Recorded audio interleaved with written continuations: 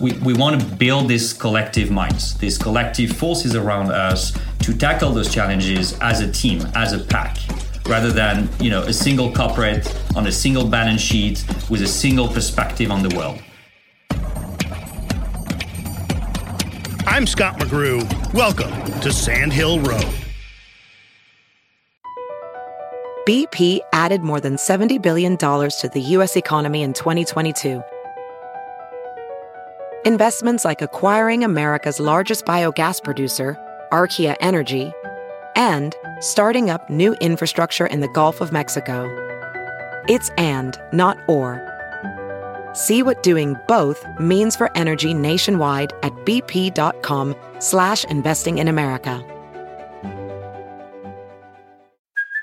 Hey, it's Kaylee Cuoco for Priceline. Ready to go to your happy place for a happy price? Well, why didn't you say so? Just download the Priceline app right now and save up to 60% on hotels. So whether it's Cousin Kevin's Kazoo Concert in Kansas City, go Kevin, or Becky's Bachelorette Bash in Bermuda, you never have to miss a trip ever again. So download the Priceline app today. Your savings are waiting.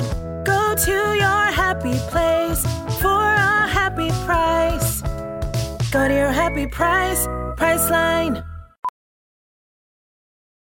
As a professional welder, Shayna Ford uses Forge FX to practice over and over, which helps her improve her skills. The more muscle memory that you have, the smoother your weld is. Learn more at meta.com/metaverseimpact.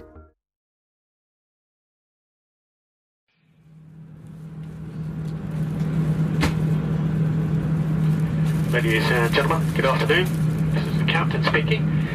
Just about ready to depart. We should be away on schedule in the next couple of minutes or so. A little tip for you when you sit on the aisle seat of an airplane, in coach anyway. If you're on a Boeing aircraft like a Dreamliner or the world's most popular airliner, the 737, there's a recessed button under the aisle armrest about halfway down.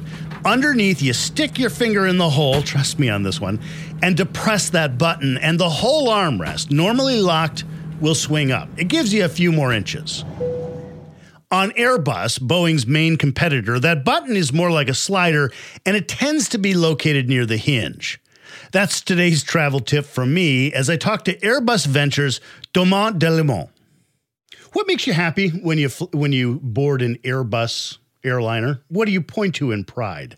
Well, in general, when I get to an aircraft, I often look at the joy and the happiness in kids' eyes, right? You look at them; they're always excited. Flying is a great experience. Airbus Ventures is corporate venture capital, and indeed, we've run into this before on this podcast with other organizations. Capital G and Google Ventures are the venture capital arms for Alphabet. Salesforce, even JetBlue, have their own venture capital firms. Airbus Ventures is a bit different in structure. In what way?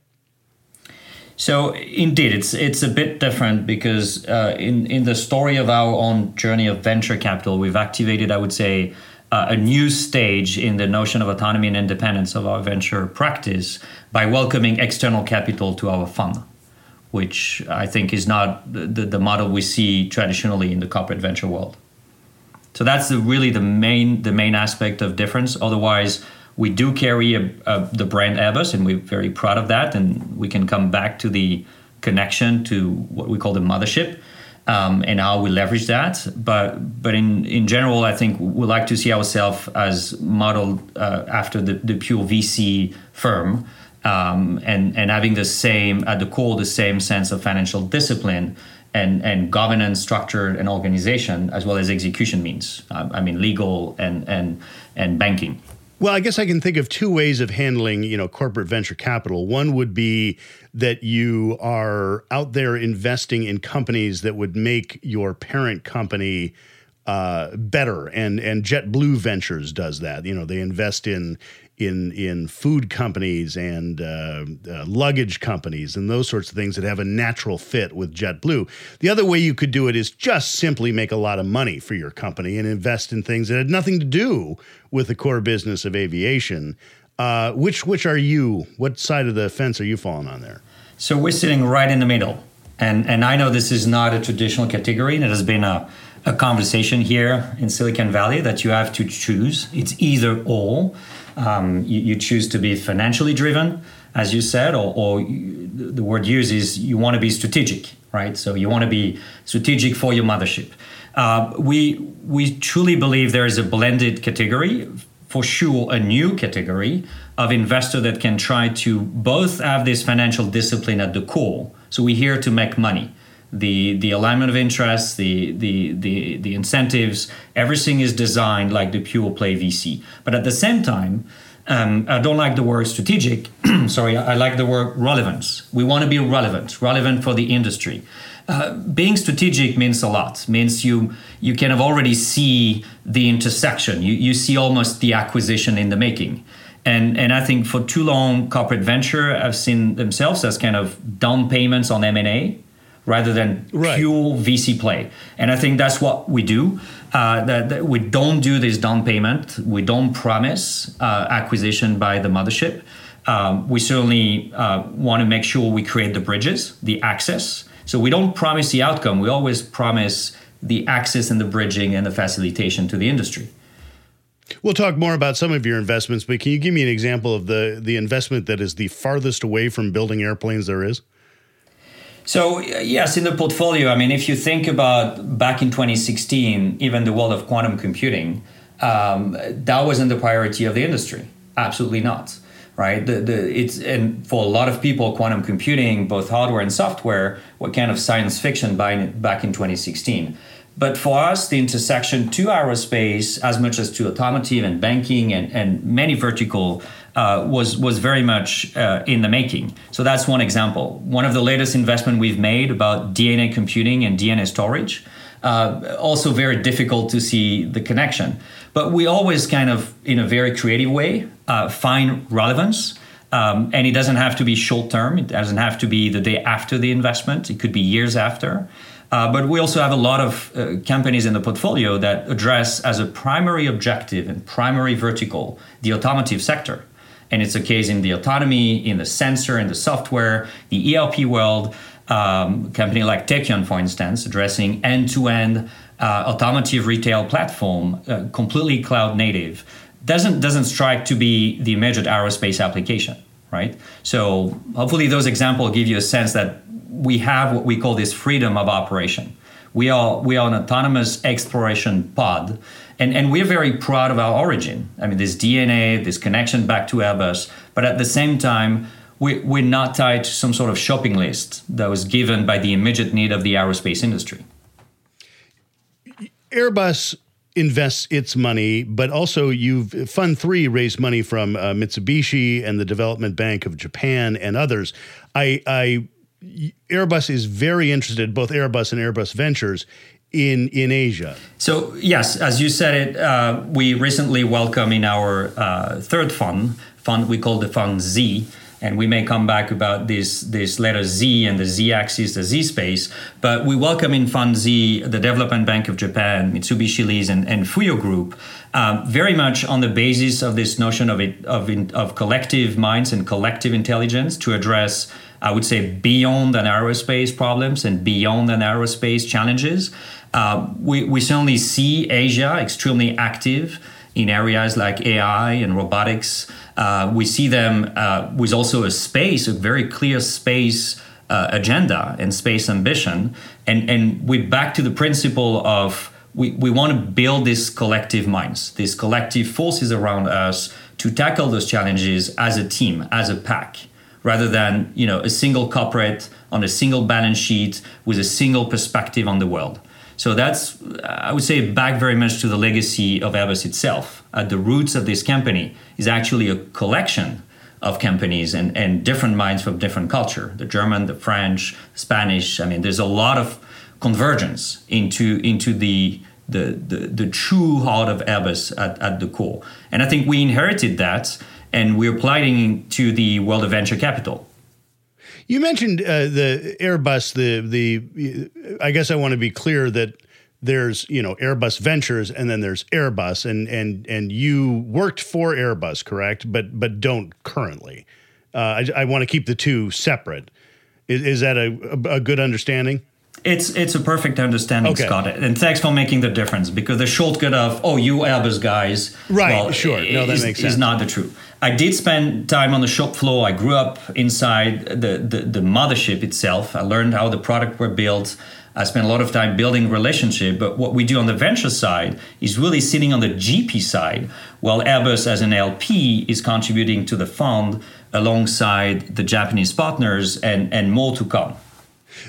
So with that in mind, it just speaking of Airbus, the airline maker, realizing that you don't work for Airbus specifically, it is rather astounding looking back over the decades. Had you said that several different countries would be involved in a collaboration to build an airplane, sounds like the worst way to build an airplane.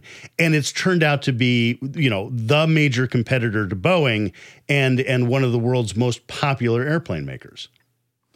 That's true. When you think about the complexity of an aircraft, you would think that controlling every aspect of it within a single culture would seem to be the easiest, or the path of least resistance, right? But as a matter of fact, I think here we're addressing the notion of complexity at its core. When you face complex issues and complex problems, the interaction amongst truly diverse agents, and I'm talking about true interaction, not dispute, not attack, truly collaboration, sharing of ideas, challenging each other in a way that you come up with the best of the best ideas and solution and design principle and forces, make you achieve things that are incredible. And I think that is the story of Airbus. At the very beginning, he wasn't taken seriously. And they would not be in a position to challenge the Douglas and the Lockheed and the Boeing of the world. They ultimately did by gathering these collective minds that we are so interested by. And I grew up in that world. And indeed, when you achieve that true interaction, that true collective intelligence, that's the type of things we can come up with. So you invested in Konica, which sounds like it's Japanese, but it's based in the Bay Area. It means immortal in Nigerian. What they're doing is absolutely bananas. Wet chips, neurons, real brains on top of silicon. Yes, for sure. So Konica was an investment, an early investment of our fund too. And basically, this is the intersection between biological cells that are genetically modified and silicon. So kind of the world of wetware, where you actually end up with a biosensor capable of detecting VOCs, so compound in the air, in very much the same way a dog would actually sniff and detect explosive or other compound. But it's not a digital nose, right? It's not trying to mimic some sort of behavior. It's truly the engineering of what nature has done at its core and given as a gift to the dog. And Airbus entered into, so Airbus, the mothership, once we've done the investment, also entered into a project with this company, trying to assess how much of that could address the notion of safety and trust in air travel. So through a very strict sequence of testing and development, they've been testing the capability of those sensors and the promise at the core of Konica, which is literally to be this device that bring back confidence and trust. And obviously, the parallel is to be made between explosive and COVID-19. And you've seen a few airports, Helsinki amongst few, using dogs actually to detect COVID-19. So there's a direct connection between the capability of the Konica, which is a device put together by the company, and this great challenge that we're facing with COVID-19 right now. So the company entered into clinical trial 3 weeks ago. Of course, it's still an early stage company. There's a lot to do to support and help, but this is a great signal and a signal of hope for a lot of us that technology and biology can actually be the answer of some of the greatest problems we face.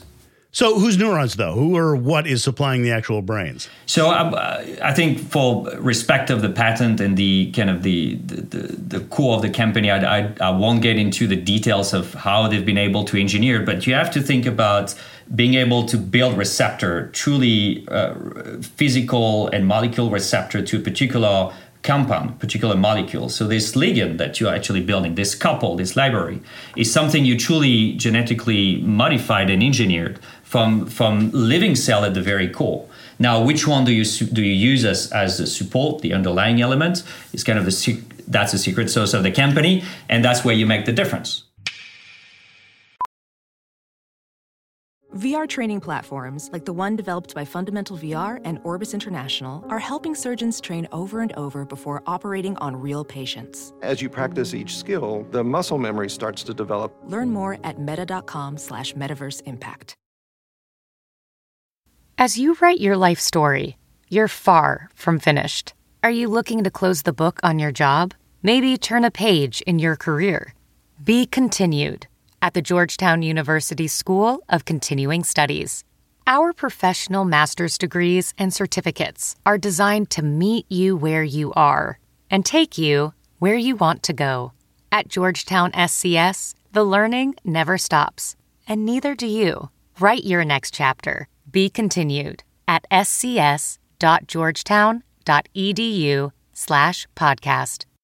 Another investment, IonQ, does quantum computing. One of my favorite explanations of what quantum computing is comes from Justin Trudeau, the Prime Minister of Canada. He was challenged by a reporter to explain it at a press conference, the reporter assuming he couldn't possibly know what it was. And that reporter learned never underestimate the Prime Minister of Canada. So here, with an explanation of quantum computing, is Justin Trudeau. Normal computers work either there's power going through a wire or not. It's 1 or a 0. They're binary systems. What quantum states allow for is much more complex information to be encoded into a single bit. Regular computer bit is either a 1 or a 0, on or off. A quantum state can be much more complex than that because, as we know, things can be both particle and wave at the same times, and the uncertainty around quantum states allows us to encode more information into a much smaller computer. So that's what's exciting about quantum computing, and that's what we're doing. A world leader with a solid grasp of science. All right, back to the interview. Here's Thomas, who, as you might imagine, also understands quantum computing. And what it means not just 0 and 1, but also the superposition of those states. In very basic terms, it increases your ability to solve problems. The speed is the name of the game here, and also the level of complexity. And if you take an aircraft, for instance, right, you will be able, if you want to simulate the behavior of the aircraft, you will have to simplify. You'll have to create node and just try to say, okay, that's a simplification of my model, and I'm going to apply the laws of physics to every node of it. Well, think about quantum computers suddenly increasing by 1 million times the precision and the number of nodes you can do in your model. Well, that would give you much more accurate information about behaviors of aircraft or rockets, but it also increase drastically the ability to reach an answer in terms of design maturity or change of material, change of propulsion for this industry. But it's true for many other industries.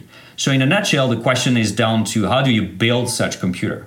And here there's multiple technologies. There's superconducting, there's ion trapped. IonQ is getting there, literally capturing ions and using them as the qubits, because you want to be building what we call the perfect qubits. And back to nature and Mother Nature, they've offered us atoms and molecules that are perfect if you're able to control them. So that's the name of the game. And recently IonQ has made announcement of the next level in the next generation of computer. They've also a few months ago announced access to their system through the cloud via Amazon and Microsoft, which means that as we speak, there are people playing with those, playing in a good sense, right? Playing and testing, running jobs on those systems to see what capability could actually be truly speed up, truly increased by the use of quantum computers. So one of the pivots that you are making is towards space. Was that what you were saying when you were talking about the z-axis?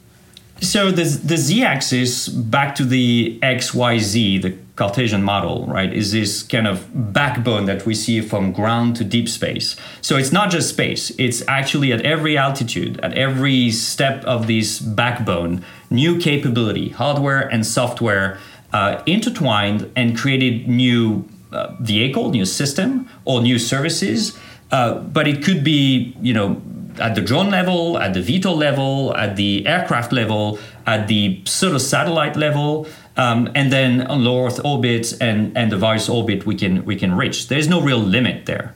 So we're looking at this entire space, which is bigger than aerospace. And we've seen that being applied now on the world of connectivity, the world of constellation of satellites. So communication for us on Earth will depend on capability and space-based assets. And in that vision, it's, to us, again, bigger than aerospace. And we crafted this notion of Z-space to say this is a playground we'll play in. So space is fully part of it, but it's bigger than that. One of the curiosities to me in space is it's very obvious that an Airbus or a Boeing or a whatnot would be involved in developing space and space travel and that sort of thing. But it seems to me there's so much left to do in commercial aviation. So many improvements that can be made. Just in my lifetime, the number of improvements that have been made in commercial aviation. Why not just stick to that? Well, one does not exclude the other. For sure, we're seeing commercial aviation, despite the COVID crisis, despite the fleet being grounded, looking at the future of sustainable aviation. The idea of a hydrogen aircraft, the ability to design a new vehicle to get from A to B is at the core of the Boeing and the Airbus of the world. I mean, they're looking at that right now. Airbus has just announced 3 concept planes and definitely getting the hydrogen route and the hybrid route. So I don't think one excludes the other. I think it's very much now part of a system. We are thinking and seeing aircraft being part of a bigger, network of capabilities. Satellite will talk to aircraft to ground station, to cars, to your IoT device in your office, and all of that will be very soon seamlessly integrated alongside the Z-axis, this backbone I was mentioning earlier. So I think it's part of the same story. One of your investments is Impossible Aerospace, which is electric propulsion. I find it ironic, they got impossible in the name of their company. That seems impossible because you're talking about batteries, and batteries are crazy heavy. This company has at the core of its promise the idea of kind of flipping the problem into the solution. Right. The issue of a drone, if you ever use one, is after 20 minutes, you got to plug a new set of batteries, right? And most of the mission requires more than 20 minutes endurance. So by flipping the problem into a solution, by using the battery as the element of the structure, that was an interesting approach to, indeed, what seemed to be an impossible problem to resolve. So I think that's exactly the type of thing we're looking into the company we choose. I mean, spin launch is another example. When you got to the rocket equation and you try to improve that rocket equation, you reach a certain limit, right? And there's a certain impossible world. And if you don't challenge the equation to the core of it, like literally saying, I will remove the rocket from the rocket equation, which is what spin launch has done by putting kinetic energy as the alternative to chemical propulsion, then you don't create the next breakthrough. You don't push the envelope. Right. So I think that's exactly the type of things we love to invest into. It's disruptive, it's bold, it's novel, but this novelty should not be at the detriment of legacy. And the legacy for us is the laws of physics. We will not invent new laws of physics for the new entrepreneurs coming with ID to us. So we'll need to blend the two and make sure we find this intersection. But Spin Launch was very much a great example where during the diligence, it was impossible for us to find a single reason in the laws of physics for their prototype not to be able to scale. And it helps that you're also an aerospace engineer. Well, it does, but here when you have this big chamber in front of you and you don't really have a book to look at because it's not a rocket, but it's achieved the same result. So that was quite fascinating to us. Let's talk about air travel for a minute. Are you still flying or are you, working for a company you have to, or do you miss it?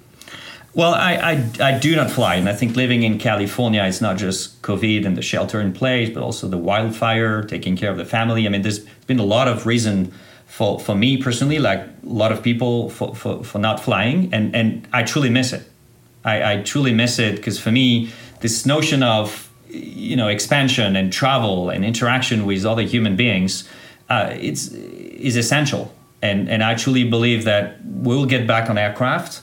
That is for sure. I think we have to handle this crisis as a collective mind, as a collective force.